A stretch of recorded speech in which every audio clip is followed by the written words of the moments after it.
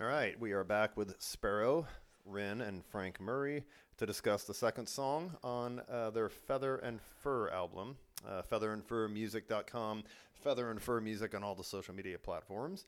The second song, Runaway, and then you put in parentheses for Riley. I think I've heard you tell this story at some of your live gigs, that it was a child that kind of gave you the inspiration. But go ahead and start wherever you want to with this. Yeah, so the backstory on this one is one of my favorite backstories. I had this chord progression that I'd had kicking around for a while, and I had written a song called Push Pull, but it just didn't really resonate with me, and so I didn't finish it. I was still letting it sort of morph into what it was going to morph into. And then I did a gig in Woodland, and there was a little girl named Riley at that gig, and she was way into it. Like, she had little ballet slippers, and she danced around to all the songs, and she even got her grandpa up to dance. And at the end of the evening, she handed me a couple of pages with little 8-year-old scrawl and she said, well, she asked if I could turn it into a song for her, right? Wow, that's cool. Yeah, and so, obviously that's a big honor. If an 8-year-old gives you lyrics, I wanted to not let her down. And so I was playing that venue again in about 4 weeks, and so I needed to work quickly and sort of applied those lyrics to that push-pull song that I had. So the second and third verse of Runaway for Riley actually came from her lyrics. And so I know I heard you play it at least once at one of the acoustic sets I went to. Is For Riley part of the lyrics, part of the chorus, or is it just Runaway? Is her name in the song? Her name's not in the song. Okay. But the song title Runaway for Riley is a nod to Got it. Riley. That's why it's in parentheses. Yeah. Okay. So you had a chord progression, and then you got inspired when Riley gave you the paper and asked you. So you did it in 4 weeks. I'm assuming you enlisted Frank for this. Yeah, so I think on this one, like I, since I had the progression and then applied the lyrics that Riley had given me to the progression, this one just kind of, that I asked him if he liked it, and it just kind of worked. I had to come up with the kind of a drum groove to go with it, so I just kept dialing through all the different grooves, and I found kind of a waltz type of a rhythm. So that's more or less what and kind of jazz brushes style. Oh, so, okay. Just to give it that kind of a feel, and then put a bass part on it, and then some floaty guitar. But, you made a note that Frank's guitar makes the song like a duet between the vocal and the guitar. In my point of view, yeah, I love the shuffle. The whole song has this sort of like floaty forward momentum to it. Yeah. When I was thinking about it, I think the word I was using is I wanted something sort of Pink Floydy. Okay. Well, when you say push, was it push pull? Mm-hmm. That actually has that rhythm has a push pull to it. Okay. Yeah. And this randomly happened when you met this girl at a gig and she asked you to write a song for her. Were you already in the process of working with Frank on songs anyway, or or was this before you guys had your time together? And you just had to call him and say, "Hey, I need help. I have to write a song in 4 weeks." Came in with those lyrics when we were like within the first couple weeks, I think. Yeah, I think the gig happened after we started our writing, and so perfect timing. He was available, and you were already working with him. And then you had this girl say, "Write me a song," and you're like, "Okay, I got 4 weeks to do this."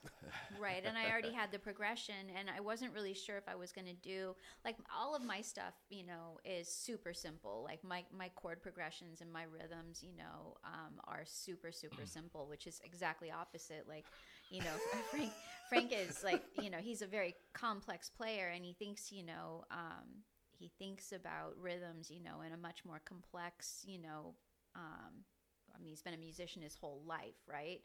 So yeah, so I can only bring simplicity to things, which is good because I make things too complex. So it's we were just on the last episode we were talking about balance. You guys balance each other out. Yeah, it's like chocolate and sea salt, you know. They go together. They go together. Well, and I wouldn't say too complex. Like I mean, I was thinking of myself as too simple, and so it's been nice to be able to bounce this off of somebody that that has that caliber of musicianship and say, hey, is this something, right? And then sometimes it is, and sometimes it isn't. But yeah. I mean, you can make simple into something great. Yeah. Well, and then, so I haven't heard them, but whether it's Runaway or some of the other songs, are there multiple guitar parts? Do you have either just two rhythms that are playing different things, or is there like a rhythm and then some lead parts? Yeah, she's got that steady, the rhythm, the push pull rhythm that just goes all the way through the song. It's just a steady progression. Okay. And I just kind of did chord embellishment, different inversions, just. So you're not driving in with the same chords. No, you're doing something total. No. You're layering something else on top of it. It's layered, and a little delay, reverb, and some tremolo just to give it a Pink Floyd. The Pink Floyd-y feel. Right, yeah. It really is like just a beautiful second voice. Like I have a hard time playing this one now as a solo because I can't hear it now without Frank's second voice. Yes. I enjoy his voice on this so much. And the other thing that was super fun on this one, right? So this was our first recording session in Nolan's apartment. Is we wanted to get this sort of ghost voice on it. And so we were playing around with that ghost voice thing as sort of a high harmony to my vocal. Okay. To get the fade in and out, like literally, like we moved around the microphone. Yes. Around to get it like to fade in and fade out, which was fun. We ended up doing that on one of the other songs. Yeah, that'll be on the Halloween CD too. And this one is currently actually getting radio play. Yes. So I played this one at 14 Acres live last summer, and it was around the time of the blues Festival. Blues Festival. The one on the waterfront in Portland? Yeah. Yes. Yeah. Yes, and so DJ Spacek happened to have been at 14 Acres when I played it, and he does a blues show on KISN. Okay. And so he asked if it would be okay to feature it on his show, and he did just a lovely job of, talking about the song and featuring it on his show. And he's done that a few times now, which I just so appreciate. It's been really lovely. That is really cool. Yeah. So you're getting local Portland radio airplay, but you're also on all the streaming platforms, I believe. So we're talking Apple Music, Spotify, Amazon Music. I don't know if there's any more. Yeah, there's 120-ish digital platforms now, believe it or not. Judas Priest. I know, right? Yeah. And then obviously, so this was this, the songs are in order of when you recorded them, or just the track order on the album? When we recorded. Yeah. Okay, so this literally was the second song. Yes. And the happy accident was that you had that inspiration from Riley. And that became the second song. Wow. 2 pages of lyrics. I know. So have you played it for Riley, you said 4 weeks later after it was completed. And that was as an acoustic, just solo, right? Mm-hmm. Yes. Okay. Right. And that was before the radio, before KIS. Right. But Riley got to hear it 4 weeks later. Yeah. Right. So that is super cool. Yeah, it was really nice. It really was. It makes me it's a lifelong dream. I always wanted to have something on a streaming service. Well, I have a feeling there's more to come. Lyrics were mainly you on this one? Yeah. Okay, well, me and Riley. Sorry, we definitely need to get Riley. Yes, so yeah. she gets royalties, writing credit on this? She gets as many royalties as I do. Oh my gosh. Was there any quirky moments when you were putting together the other instruments on this song?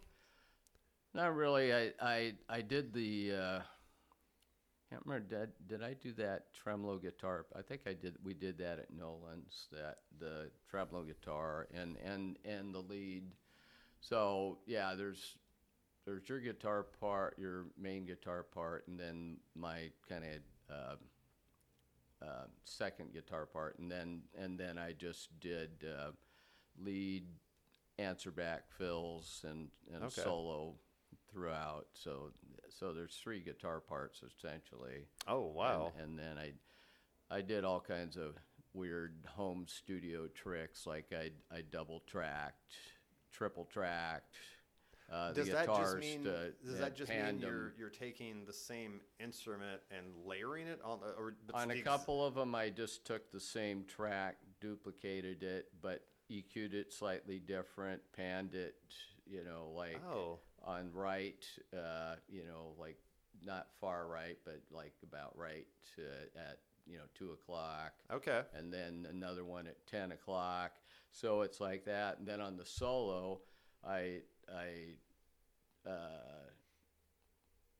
doubled the track and panned it overhead. So during the verses, doing the fills, so they're just kind of spacey with a slight trailer echo, that like 1.5 repeats. Okay.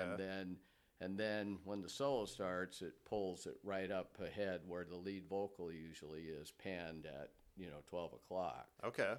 And then, so just to kind of give it more, Is it almost just create a fuller sound? Is that what's going on? Okay. It just, makes it more present. And then after the solo, it just kind of pans back here, and the lead vocals, more prominent. It lives here. And then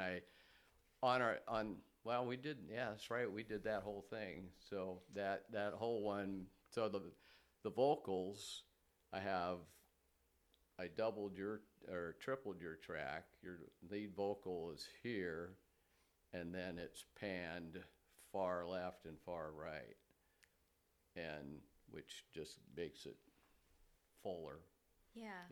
Any real engineers out there might think I'm crazy, but well, we did what we needed to do. Like that ghost voice cracked me up. Yeah, the ghost voice is right here. It was just panned right here, so it's not, hey, speaking of squirrels. we have some lovely trees out the window here that you can't see. Okay. Here's a fun question for both of you, and it can apply to any song, but let's talk about Runaway. How many takes to get the vocals right? Not too many. She nailed it pretty good. Do you like literally? Are you doing it like verse? Stop? Or are you recording the entire lyric start to finish, or are you just doing a verse, pausing, and then you put it all together later? Ideally, start to finish, and I've learned a lot in this process. Like Frank has such a deep breadth of knowledge on this stuff. Like I've learned so much about phrasing and stops and starts and soft landings on words and how to harmonize and all of that. So trying to get the lead stuff in one take ideally, and then ornament around it to match that in the right way for whatever the embellishments are. But at least when you're sitting down to record your lead vocals, the ideal thing is you want to sing it start to finish all the way through. Right. Okay. For the reason that you mentioned earlier, you want the room to be the same. You want the same sort of sound, and all of those things are influenced by the microphone and, any outdoor noises or, a lot of different things. And it's probably going to be hard to reproduce, even if it's the same room. You come in the next day, there could be a slight difference in the way you're going to sing it. You can't recreate that exactly how your voice was that day. That's true. Yeah, I'm guessing. When if we had parts that, like a couple times, Sparrow came in and said, "Well, I'd like to re-sing that part because I think I can do it better, or want to change something, But we have to sing the whole thing." Right. Because to like you said, to patch that in and match what we had the day before, you're going to notice a difference. Yeah. Right. Yeah.